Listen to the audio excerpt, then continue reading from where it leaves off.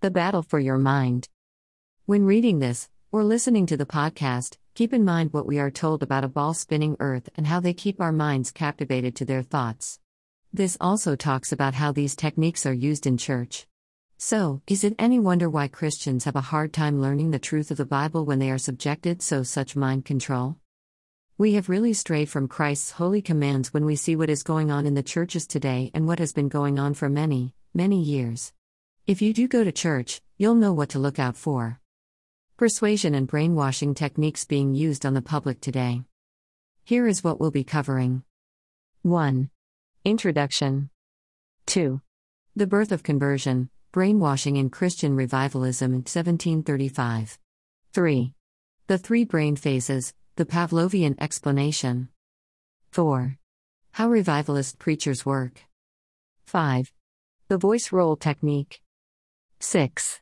The build-up process, inducing altered states. 7. Assured continuation, fleecing the flock. 8. Bonding by fear and suggestion. 9. Testimony, creating community spirit. 10. Miracles. 11. The gray area of legitimacy. 12. A game in which the rules keep changing. 13. 6 conversion techniques. 14. Isolation, intimidation, deprivation, and indoctrination. 15. The zealot by zealot technique. 16. Wearing down resistance. 17. Increasing tension. 18. Introducing uncertainty about identity jargon. 19. Lack of humor, no release, no resistance. 20. Not always a bad thing. 21. Cults, a captive course in Stockholm Syndrome. 22. The only hope of immunity. 23. The U.S. Marines as a brainwashing cult. 24. Steps in the decognition process. 25. Alertness reduction. 26. Program confusion. 27. Thought stopping. 28. Thought stopping techniques. 29. Marching. 30. Meditation. 31. Chanting. 32. True believers and mass movements. 33. Persuasion techniques. 34. Yes set. 35. Embedded commands. 36. The power of NLP. 37. Interpersonal technique. 38. Practical examples. 39. Shock and confusion. 39.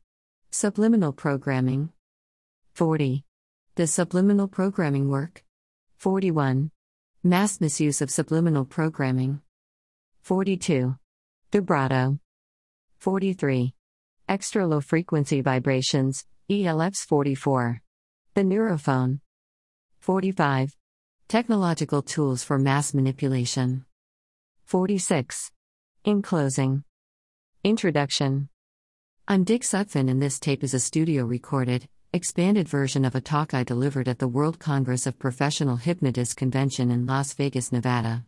Although the tape carries a copyright to protect it from unlawful duplication for sale by other companies, in this case, I invite individuals to make copies and give them to friends or anyone in a position to communicate this information. Although I've been interviewed about the subject on many local and regional radio and TV talk shows, large-scale mass communication appears to be blocked, since it could result in suspicion or investigation of the very media presenting it or the sponsors that support the media. Some government agencies do not want this information generally known. Nor do the born-again Christian movement, cults, and many human potential trainings. Everything I will relate only exposes the surface of the problem. I don't know how the misuse of these techniques can be stopped. I don't think it is possible to legislate against that which often cannot be detected, and if those who legislate are using these techniques, there is little hope of affecting laws to govern usage. I do know that the first step to initiate change is to generate interest. In this case, that will probably only result from an underground effort. In talking about this subject, I'm talking about my own business. I know it, and I know how effective it can be. I produce hypnosis and subliminal tapes and, in some of my seminars, I use conversion tactics to assist participants to become independent and self-sufficient. But, anytime I use these techniques, I point out that I am using them, and those attending have a choice to participate or not. They also know what the desired result of participation will be. So, to begin, I want to state the most basic of all facts about brainwashing. In the entire history of man, no one has ever been brainwashed and realized, or believed, that he had been brainwashed. Those who have been brainwashed will usually passionately defend their manipulators, claiming they have simply been shown the light, or have been transformed in miraculous ways. The birth of conversion. Brainwashing in Christian revivalism in 1735. Conversion is a nice word for brainwashing, and any study of brainwashing has to begin with a study of Christian revivalism in 18th century America. Apparently, Jonathan Edwards accidentally discovered the techniques during a religious crusade in 1735 in Northampton, Massachusetts. By inducing guilt and acute apprehension and by increasing the tension, the sinners attending his revival meetings would break down and completely submit. Technically, what Edwards was doing was creating conditions that wiped the brain slate clean so that the mind accepts new programming. The problem was that the new input was negative. He would tell them, "You're a sinner. You're destined for hell." As a result, one person committed suicide and another attempted suicide. And the neighbors of the suicidal converts related that they, too, were affected so deeply that, although they had found eternal salvation, they were obsessed with a diabolical temptation to end their own lives. Once a preacher, cult leader, manipulator or authority figure creates the brain phase to wipe the brain slate clean, his subjects are wide open. New input, in the form of suggestion, can be substituted for their previous ideas. Because Edwards didn't turn his message positive until the end of the revival, many accepted the negative suggestions and acted, or desired to act, upon them. Charles J. Finney was another Christian revivalist who used the same techniques 4 years later in mass religious conversions in New York. The techniques are still being used today by Christian revivalists, cults, human potential trainings, some business rallies, and the United States Armed Services, to name just a few. Let me point out here that I don't think most revivalist preachers realize or know they are using brainwashing techniques. Edwards simply stumbled upon a technique that really worked, and others copied it and have continued to copy it for over 200 years. And the more sophisticated our knowledge and technology become, the more effective the conversion. I feel strongly that this is one of the major reasons for the increasing rise in Christian fundamentalism, especially the televised variety, while most of the orthodox religions are declining. The 3 brain phases, the Pavlovian explanation. The Christians may have been the first to successfully formulate brainwashing, but we have to look to Pavlov, the Russian scientist, for a technical explanation. In the early 1900s, his work with animals opened the door to further investigations with humans. After the revolution in Russia, Lenin was quick to see the potential of applying Pavlov's research to his own ends. 3 distinct and progressive states of transmarginal inhibition were identified by Pavlov. The first is the equivalent phase, in which the brain gives the same response to both strong and weak stimuli. The second is the paradoxical phase, in which the brain responds more actively to weak stimuli than to strong. And the third is the ultra-paradoxical phase, in which conditioned responses and behavior patterns turn from positive to negative or from negative to positive. With the progression through each phase, the degree of conversion becomes more effective and complete. The way to achieve conversion are many and varied, but the usual first step in religious or political brainwashing is to work on the emotions of an individual or group until they reach an abnormal level of anger, fear, excitement, or nervous tension. The progressive result of this mental condition is to impair judgment and increase suggestibility. The more this condition can be maintained or intensified, the more it compounds. Once catharsis, or the first brain phase, is reached, the complete mental takeover becomes easier. Existing mental programming can be replaced with new patterns of thinking and behavior. Other often used physiological weapons to modify normal brain functions are fasting, radical or high-sugar diets, physical discomforts, regulation of breathing, mantra chanting and meditation, the disclosure of awesome mysteries, special lighting and sound effects, programmed response to incense or intoxicating drugs. The same results can be obtained in contemporary psychiatric treatment by electric shock treatments and even by purposely lowering a person's blood sugar level with insulin injections. Before I talk about exactly how some of the techniques are applied, I want to point out that hypnosis and conversion tactics are two distinctly different things, and that conversion techniques are far more powerful. However, the two are often mixed, with powerful results. How revivalist preachers work. If you'd like to see a revivalist preacher at work, there are probably several in your city. Go to the church or tent early and sit in the rear, about 3/4 of the way back. Most likely repetitive music will be played while the people come in for the service. A repetitive beat, ideally ranging from 45 to 72 beats per minute, a rhythm close to the beat of the human heart, is very hypnotic and can generate an eyes-open altered state of consciousness in a very high percentage of people. And, once you are in an alpha state, you are at least 25 times as suggestible as you would be in full beta consciousness. The music is probably the same for every service, or incorporates the same beat, and many of the people will go into an altered state almost immediately upon entering the sanctuary. Subconsciously, they recall their state of mind from previous services and respond according to the post-hypnotic programming. Watch the people waiting for the service to begin. Many will exhibit external signs of trance body relaxation and slightly dilated eyes.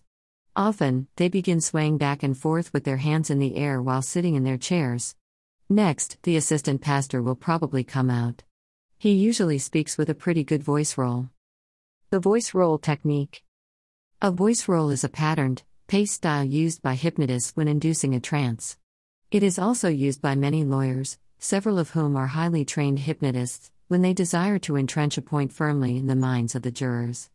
A voice roll can sound as if the speaker were talking to the beat of a metronome, or it may sound as though he were emphasizing every word in a monotonous, patterned style. The words will usually be delivered at the rate of 45 to 60 beats per minute, maximizing the hypnotic effect. The build-up process, inducing altered states. Now the assistant pastor begins the build-up process. He induces an altered state of consciousness and/or begins to generate the excitement and the expectations of the audience. Next, a group of young women in sweet and pure chiffon dresses might come out to sing a song. Gospel songs are great for building excitement and involvement. In the middle of the song, one of the girls might be smitten by the Spirit and fall down or react as if possessed by the Holy Spirit. This very effectively increases the intensity in the room. At this point, hypnosis and conversion tactics are being mixed. And the result is the audience's attention span is now totally focused upon the communication while the environment becomes more exciting or tense. Assured continuation, fleecing the flock. Right about this time, when an eyes-open mass-induced alpha mental state has been achieved, they will usually pass the collection plate or basket. In the background, a 45 beat per minute voice roll from the assistant preacher might exhort, "Give to God, give to God, give to God." And the audience does give. God may not get the money, but his already wealthy representative will. Bonding by fear and suggestion. Next, the fire and brimstone preacher will come out. He induces fear and increases the tension by talking about the devil, going to hell, or the forthcoming Armageddon.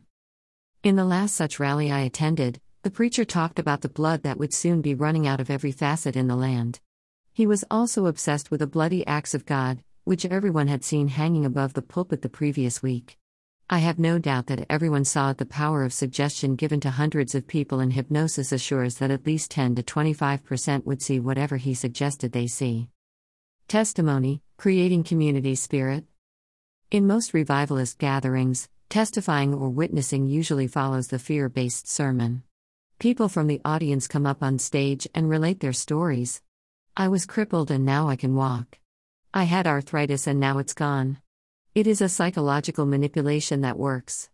After listening to numerous case histories of miraculous healings, the average guy in the audience with a minor problem is sure he can be healed. The room is charged with fear, guilt, intense excitement, and expectations. Miracles. Now those who want to be healed are frequently lined up around the edge of the room, or they are told to come down to the front. The preacher might touch them on the head firmly and scream, "Be healed." This releases the psychic energy and, for many, catharsis results. Catharsis is a purging of repressed emotions. Individuals might cry, fall down, or even go into spasms. And if catharsis is affected, they stand a chance of being healed.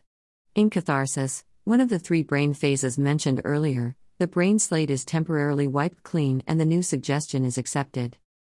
For some, the healing may be permanent. For many, It will last 4 days to a week, which is, incidentally, how long a hypnotic suggestion given to a somnambulistic subject will usually last. Even if the healing doesn't last, if they come back every week, the power of suggestion may continually override the problem, or sometimes, sadly, it can mask a physical problem which could prove to be very detrimental to the individual in the long run. The gray area of legitimacy. I'm not saying that legitimate healings do not take place. They do. Maybe the individual was ready to let go of the negativity that caused the problem in the first place, maybe it was the work of God. Yet I contend that it can be explained with existing knowledge of brain/mind function. A game in which the rules keep changing. The techniques and staging will vary from church to church. Many use speaking in tongues to generate catharsis in some, while the spectacle creates intense excitement in the observers. The use of hypnotic techniques by religions is sophisticated, and professionals are assuring that they become even more effective. A man in Los Angeles is designing, building, and reworking a lot of churches around the country. He tells ministers what they need and how to use it. This man's track record indicates that the congregation and the monetary income will double if the minister follows his instructions. He admits that about 80% of his efforts are in the sound system and lighting. Powerful sound and the proper use of lighting are of primary importance in inducing an altered state of consciousness. I've been using them for years in my own seminars.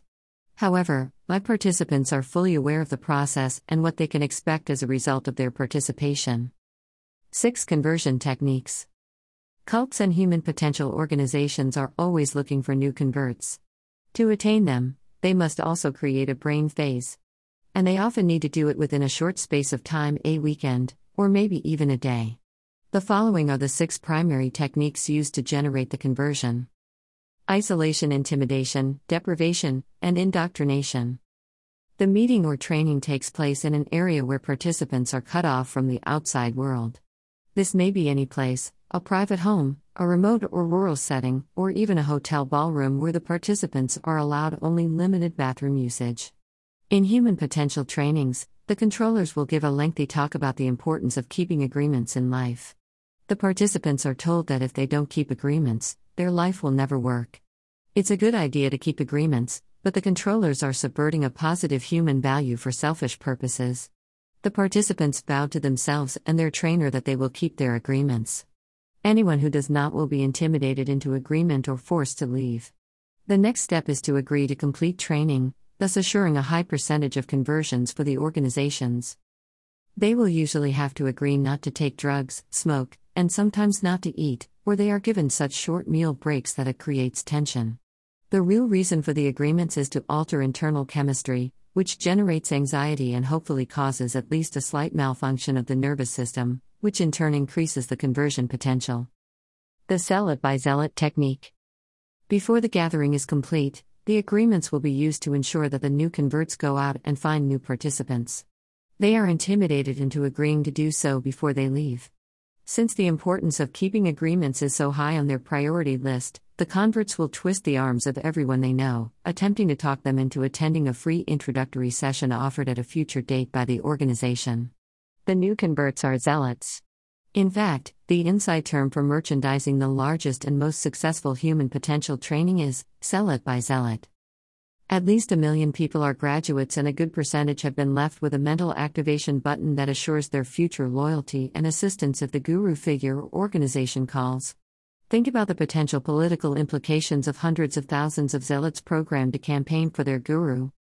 Be wary of an organization of this type that offers follow-up sessions after the seminar. Follow-up sessions might be weekly meetings or inexpensive seminars given on a regular basis, which the organization will attempt to talk you into taking, or any regularly scheduled event used to maintain control. As the early Christian revivalists found, long-term control is dependent upon a good follow-up system. Wearing down resistance. Alright. Now, let's look at the second tip-off that indicates conversion tactics are being used. A schedule is maintained that causes physical and mental fatigue. This is primarily accomplished by long hours in which the participants are given no opportunity for relaxation or reflection. Increasing tension. The third tip-off, techniques used to increase the tension in the room or environment. Introducing uncertainty about identity. Number 4, uncertainty. I could spend hours relating various techniques to increase tension and generate uncertainty. Basically, the participants are concerned about being put on the spot or encountered by the trainers, guilt feelings are played upon, participants are tempted to verbally relate their innermost secrets to the other participants or forced to take part in activities that emphasize removing their masks. One of the most successful human potential seminars forces the participants to stand on a stage in front of the entire audience while being verbally attacked by the trainers. A public opinion poll, conducted a few years ago, showed that the number one most fearful situation an individual could encounter is to speak to an audience. It ranked above window washing outside the 85th floor of an office building. So you can imagine the fear and tension this situation generates within the participants. Many faint, but most cope with the stress by mentally going away. They literally go into an alpha state, which automatically makes them many times as suggestible as they normally are. And another loop of the downward spiral into conversion is successfully affected. Jargon. The fifth clue that conversion tactics are being used is the introduction of jargon, new terms that have meaning only to the insiders who participate. Vicious language is also frequently used, purposely, to make participants uncomfortable. Lack of humor, no release, no resistance. The final tip-off is that there is no humor in the communications, at least until the participants are converted. Then, merrymaking and humor are highly desirable as symbols of the new joy the participants have supposedly found. Not always a bad thing. I'm not saying that good does not result from participation in such gatherings. It can and does. But I contend it is important for people to know what has happened and to be aware that continual involvement may not be in their best interest. Over the years, I've conducted professional seminars to teach people to be hypnotists, trainers, and counselors. I've had many of those who conduct trainings and rallies come to me and say, "I'm here because I know that what I'm doing works, but I don't know why." After showing them how and why, many have gotten out of the business or have decided to approach it differently or in a much more loving and supportive manner. Many of these trainers have become personal friends, and it scares us all to have experienced the power of one person with a microphone and a room full of people. Add a little charisma and you can count on a high percentage of conversions. The sad truth is that a high percentage of people want to give away their power. They are true believers. Cults, a captive course in Stockholm Syndrome. Cult gatherings or human potential trainings are an ideal environment to observe firsthand what is technically called the Stockholm Syndrome. This is a situation in which those who are intimidated, controlled, or made to suffer, begin to love, admire, and even sometimes sexually desire their controllers or captors. But let me inject a word of warning here. If you think you can attend such gatherings and not be affected, you are probably wrong. A perfect example is the case of a woman who went to Haiti on a Guggenheim Fellowship to study Haitian voodoo. In her report, she related how the music eventually induced uncontrollable bodily movement and an altered state of consciousness. Although she understood the process and thought herself above it, when she began to feel herself become vulnerable to the music, she attempted to fight it and turned away. Anger or resistance almost always assures conversion. A few moments later, she was possessed by the music and began dancing in a trance around the voodoo meeting house. A brain phase had been induced by the music and excitement, and she awoke feeling reborn. The only hope of immunity. The only hope of attending such gatherings without being affected is to be a Buddha and allow no positive or negative emotions to surface. Few people are capable of such detachment. The U.S. Marines is a brainwashing cult. Before I go on, let's go back to the 6 tip-offs to conversion. I want to mention the United States government and military boot camp. The Marine Corps talks about breaking men down before rebuilding them as new Manus Marines. Well, that is exactly what they do, the same way a cult breaks its people down and rebuilds them as happy flower sellers on your local street corner. Every one of the 6 conversion techniques are used in boot camp. Considering the needs of the military, I'm not making a judgment as to whether that is good or bad. It is a fact that the men are effectively brainwashed. Those who won't submit must be discharged or spend much of their time in the brig. Steps in the decognition process. Once the initial conversion is effected, cults, armed services, and similar groups cannot have cynicism among their members. Members must respond to commands and do as they are told, otherwise they are dangerous to the organizational control. This is normally accomplished as a 3-step decognition process. Alertness reduction. Step 1 is alertness reduction. The controllers cause the nervous system to malfunction, making it difficult to distinguish between fantasy and reality. This can be accomplished in several ways. Poor diet is one. Watch out for brownies and Kool-Aid. The sugar throws the nervous system off. More subtle is the spiritual diet used by many cults. They eat only vegetables and fruits, without the grounding of grains, nuts, seeds, dairy products, fish or meat. An individual becomes mentally spacey. Inadequate sleep is another primary way to reduce alertness, especially when combined with long hours of work or intense physical activity. Also, being bombarded with intense and unique experiences achieves the same result. Program confusion. Step 2 is program confusion. You are mentally assaulted while your alertness is being reduced as in Step 1. This is accomplished with a deluge of new information, lectures, discussion groups, encounters, or one-to-one processing, which usually amounts to the controller bombarding the individual with questions.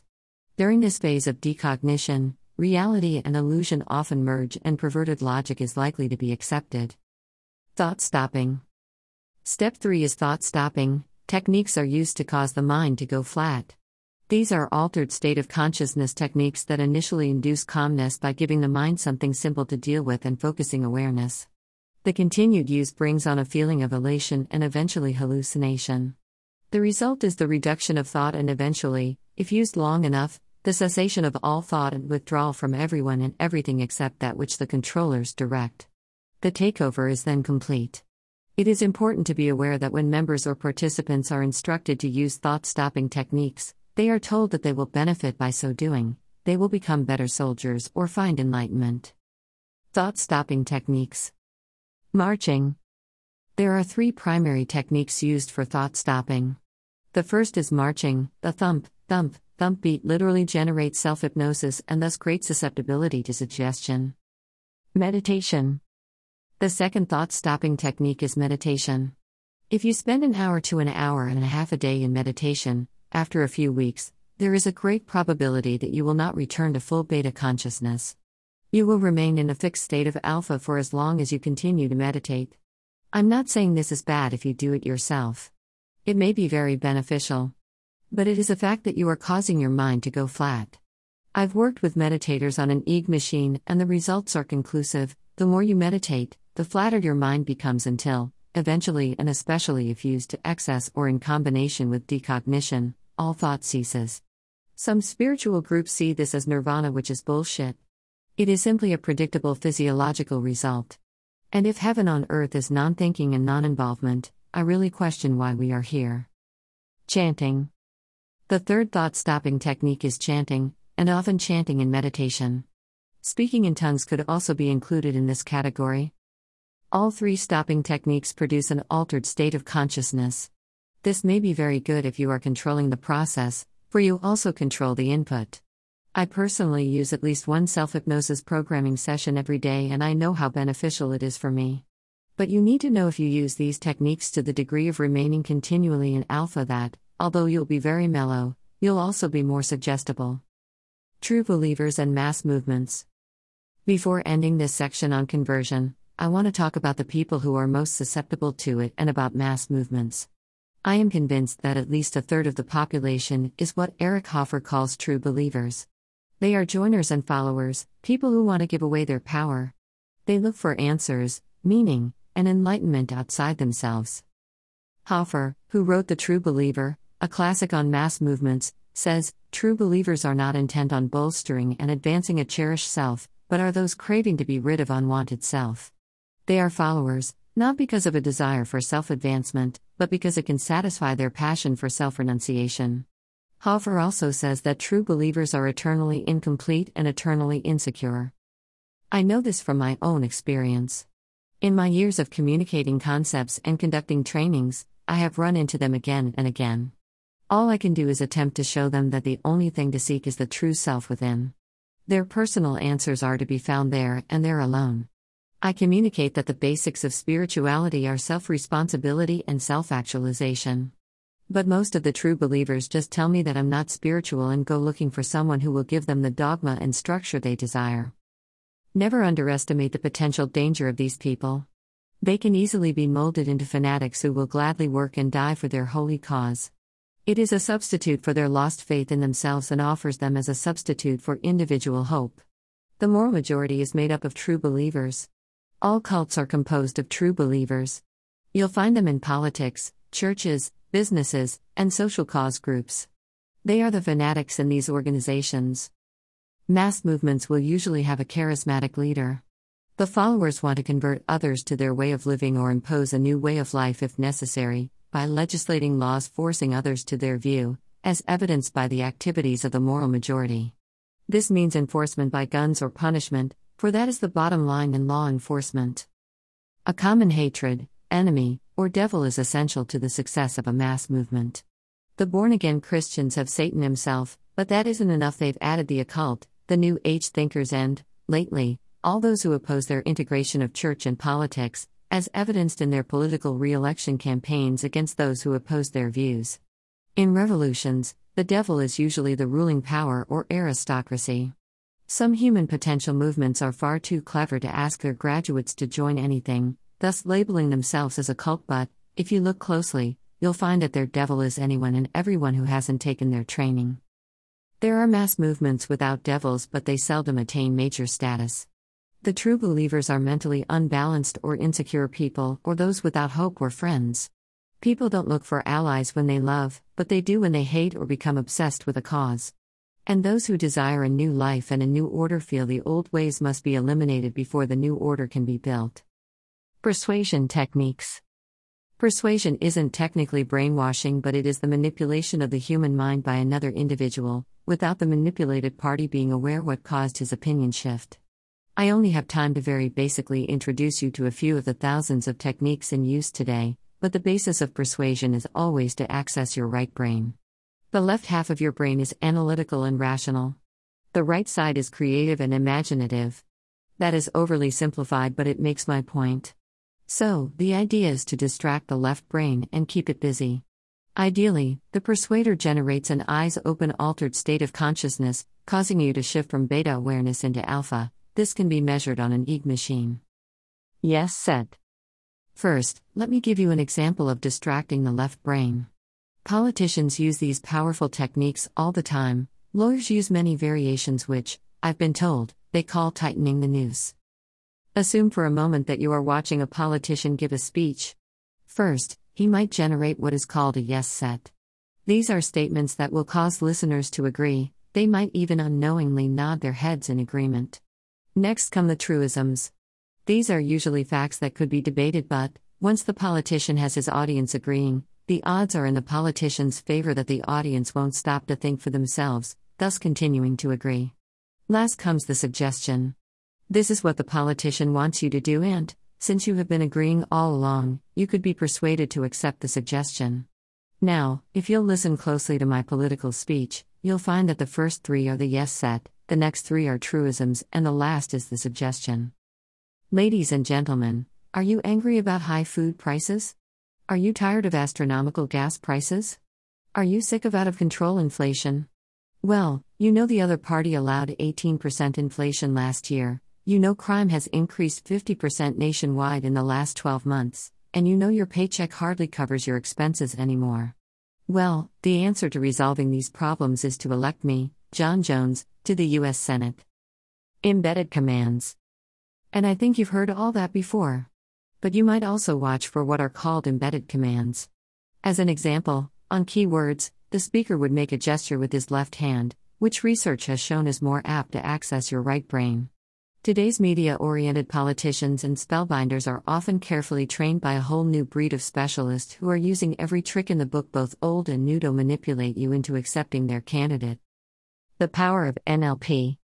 The concepts and techniques of neurolinguistics, programming, are so heavily protected that I found out the hard way that to even talk about them publicly or in print results in threatened legal action. Yet neurolinguistic training is readily available to anyone willing to devote the time and pay the price. It is some of the most subtle and powerful manipulation I have yet been exposed to. A good friend who recently attended a 2-week seminar on neurolinguistics found that many of those she talked to during the breaks were government people. Interspersal technique. Another technique that I'm just learning about is unbelievably slippery. It is called an interspersal technique, and the idea is to say one thing with words but plant a subconscious impression of something else in the minds of the listeners and/or watchers. Practical examples. Let me give you an example. Assume you are watching a television commentator make the following statement: Senator Johnson is assisting local authorities to clear up the stupid mistakes of companies contributing to the nuclear waste problems.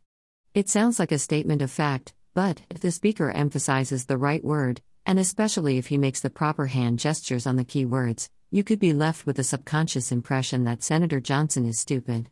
That was the subliminal goal of the statement, and the speaker cannot be called to account for anything.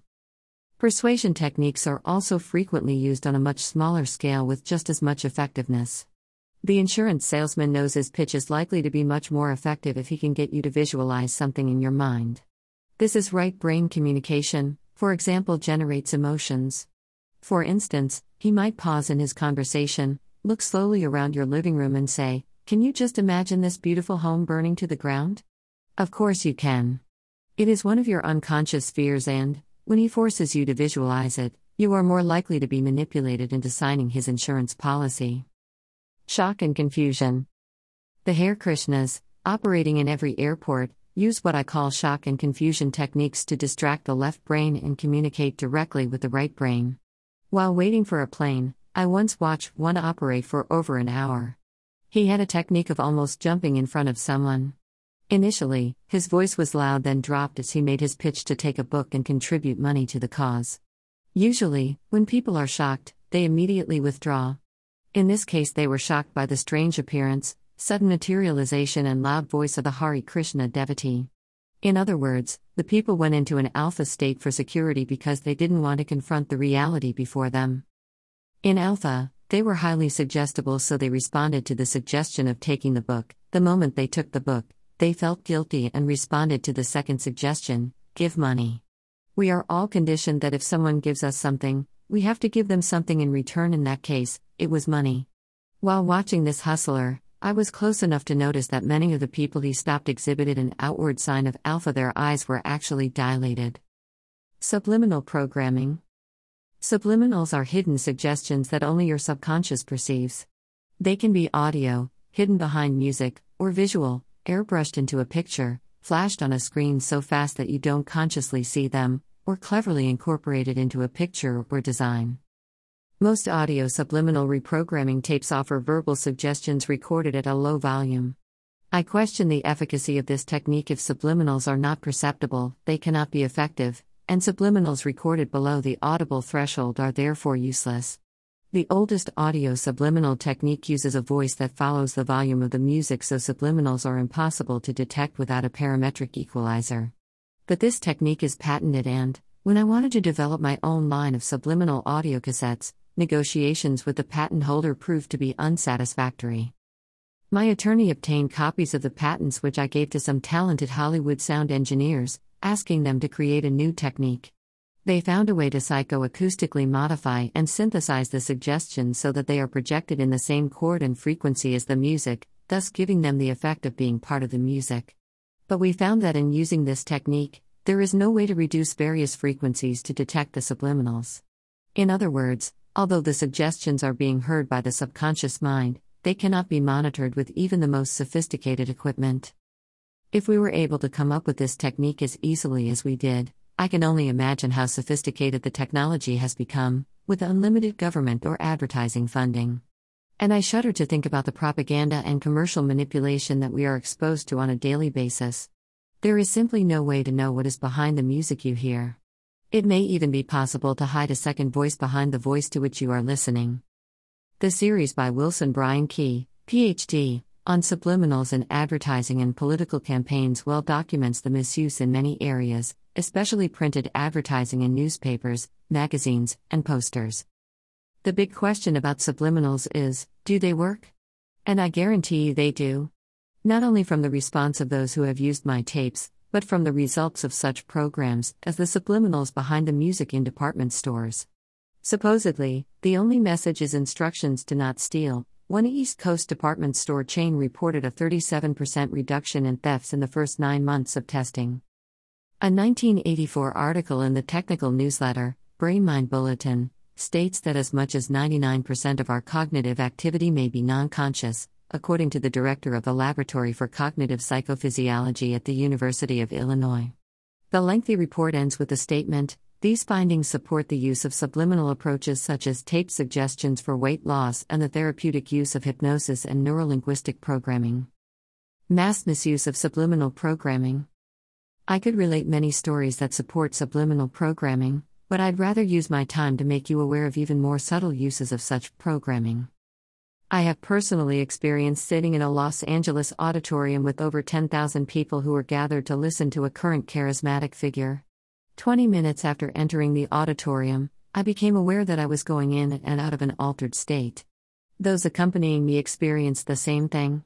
Since it is our business, we were aware of what was happening, but those around us were not.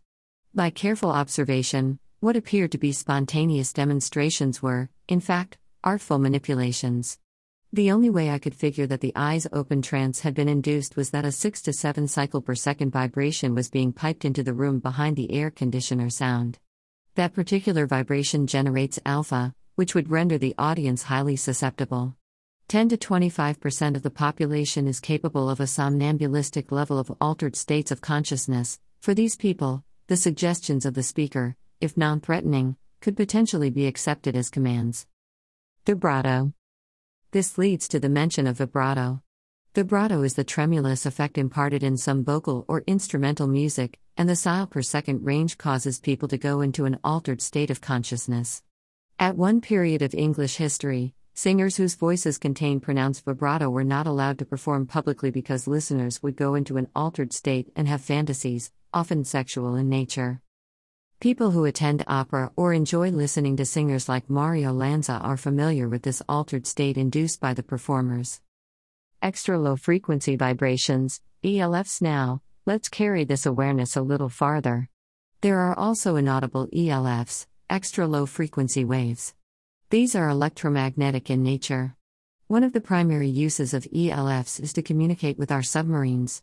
Dr. Andrija Puharich, a highly respected researcher, in an attempt to warn U.S. officials about Russian use of ELFs, set up an experiment. Volunteers were wired so their brain waves could be measured on an EEG. They were sealed in a metal room that could not be penetrated by a normal signal. Puharich then beamed ELF waves at the volunteers. ELFs go right through the earth and, of course, right through metal walls. Those inside couldn't know if the signal was or was not being sent. And Puharich watched the reactions on the technical equipment. 30% of those inside the room were taken over by the ELF signal in 6 to 10 seconds. When I say taken over, I mean that their behavior followed the changes anticipated at very precise frequencies. Waves below 6 cycles per second caused the subjects to become very emotionally upset, and even disrupted bodily functions. At 8.2 cycles, they felt very high, an elevated feeling, as though they had been in masterful meditation, learned over a period of years. 11 to 11.3 cycles induced waves of depressed agitation leading to riotous behavior. Note from Ken Adaki, Joe Viles reported that the CIA and Air Force employed this technique using large dish transmitters beaming down from the back cargo ramps of C-135 cargo planes to incite opposing tribal factions in Rwanda to become enraged and engage in mindless slaughter and barbarism. The Neurophone. Dr. Patrick Flanagan is a personal friend of mine. In the early 1960s, as a teenager, Pat was listed as one of the top scientists in the world by Life magazine. Among his many inventions was a device he called the Neurophone, an electronic instrument that can successfully program suggestions directly through contact with the skin. When he attempted to patent the device, the government demanded that he prove it worked. When he did, the National Security Agency confiscated the Neurophone. It took Pat 2 years of legal battle to get his invention back. In using the device, you don't hear or see a thing. It is applied to the skin, which Pat claims is the source of special senses. The skin contains more sensors for heat, touch, pain, vibration, and electrical fields than any other part of the human anatomy. In one of his recent tests, Pat conducted 2 identical seminars for a military audience, one seminar one night, and one the next night, because the size of the room was not large enough to accommodate all of them at one time. When the first group proved to be very cool and unwilling to respond, Patrick spent the next day making a special tape to play at the second seminar. The tape instructed the audience to be extremely warm and responsive and for their hands to become tingly. The tape was played through the neurophone, which was connected to a wire he placed along the ceiling of the room. There were no speakers, so no sound could be heard, yet the message was successfully transmitted from that wire directly into the brains of the audience. They were warm and receptive, their hands tingled, and they responded, according to programming, in other ways that I cannot mention here. Technological tools for mass manipulation. The more we find out about how human beings work through today's highly advanced technological research, the more we learn to control human beings. And what probably scares me the most is that the medium for takeover is already in place. The television set in your living room and bedroom is doing a lot more than just entertaining you. Before I continue, let me point out something else about an altered state of consciousness. When you go into an altered state, you transfer into right brain, which results in the internal release of the body's own opiates, enkephalines and beta endorphins, chemically almost identical to opium. In other words, it feels good, and you want to come back for more. Recent tests by researcher Herbert Krugman showed that, while viewers were watching TV, right brain activity outnumbered left brain activity by a ratio of 2-to-1. Put more simply, the viewers were in an altered state, in trance more often than not. They were getting their beta endorphin fix. To measure attention spans, psychophysiologist Thomas Mulholland of the Veterans Hospital in Bedford, Massachusetts, attached young viewers to an EEG machine that was wired to shut the TV set off whenever the children's brains produced a majority of alpha waves. Although the children were told to concentrate, only a few could keep the set on for more than 30 seconds. Most viewers are already hypnotized. To deepen the trance is easy. One simple way is to place a black frame every 32 frames in the film that is being projected. This creates a 45 beat per minute pulsation perceived only by the subconscious mind, the ideal pace to generate deep hypnosis. The commercials or suggestions presented following this alpha-inducing broadcast are much more likely to be accepted by the viewer. The high percentage of the viewing audience that has somnambulistic depth ability could very well accept the suggestions as commands as long as those commands did not ask the viewer to do something contrary to his morals, religion, or self-preservation. The medium for takeover is here. By the age of 16, children have spent 10,000 to 15,000 hours watching television. That is more time than they spend in school.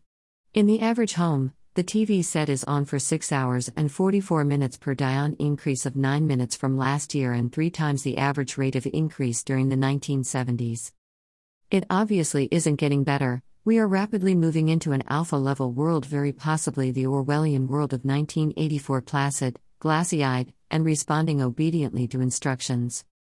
A research project by Jacob Jacoby, a Purdue University psychologist, found that of 2,700 people tested, 90% misunderstood even such simple viewing fare as commercials and Barnaby Jones. Only minutes after watching, the typical viewer missed 23 to 36% of the questions about what he or she had seen.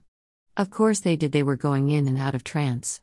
If you go into a deep trance, you must be instructed to remember, otherwise you automatically forget. In closing, I have just touched the tip of the iceberg.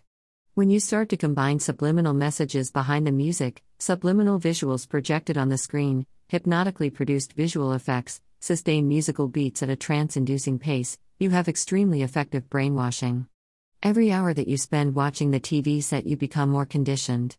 And, in case you thought there was a law against any of these things, guess again. There isn't. There are a lot of powerful people who obviously prefer things exactly the way they are. Maybe they have plans for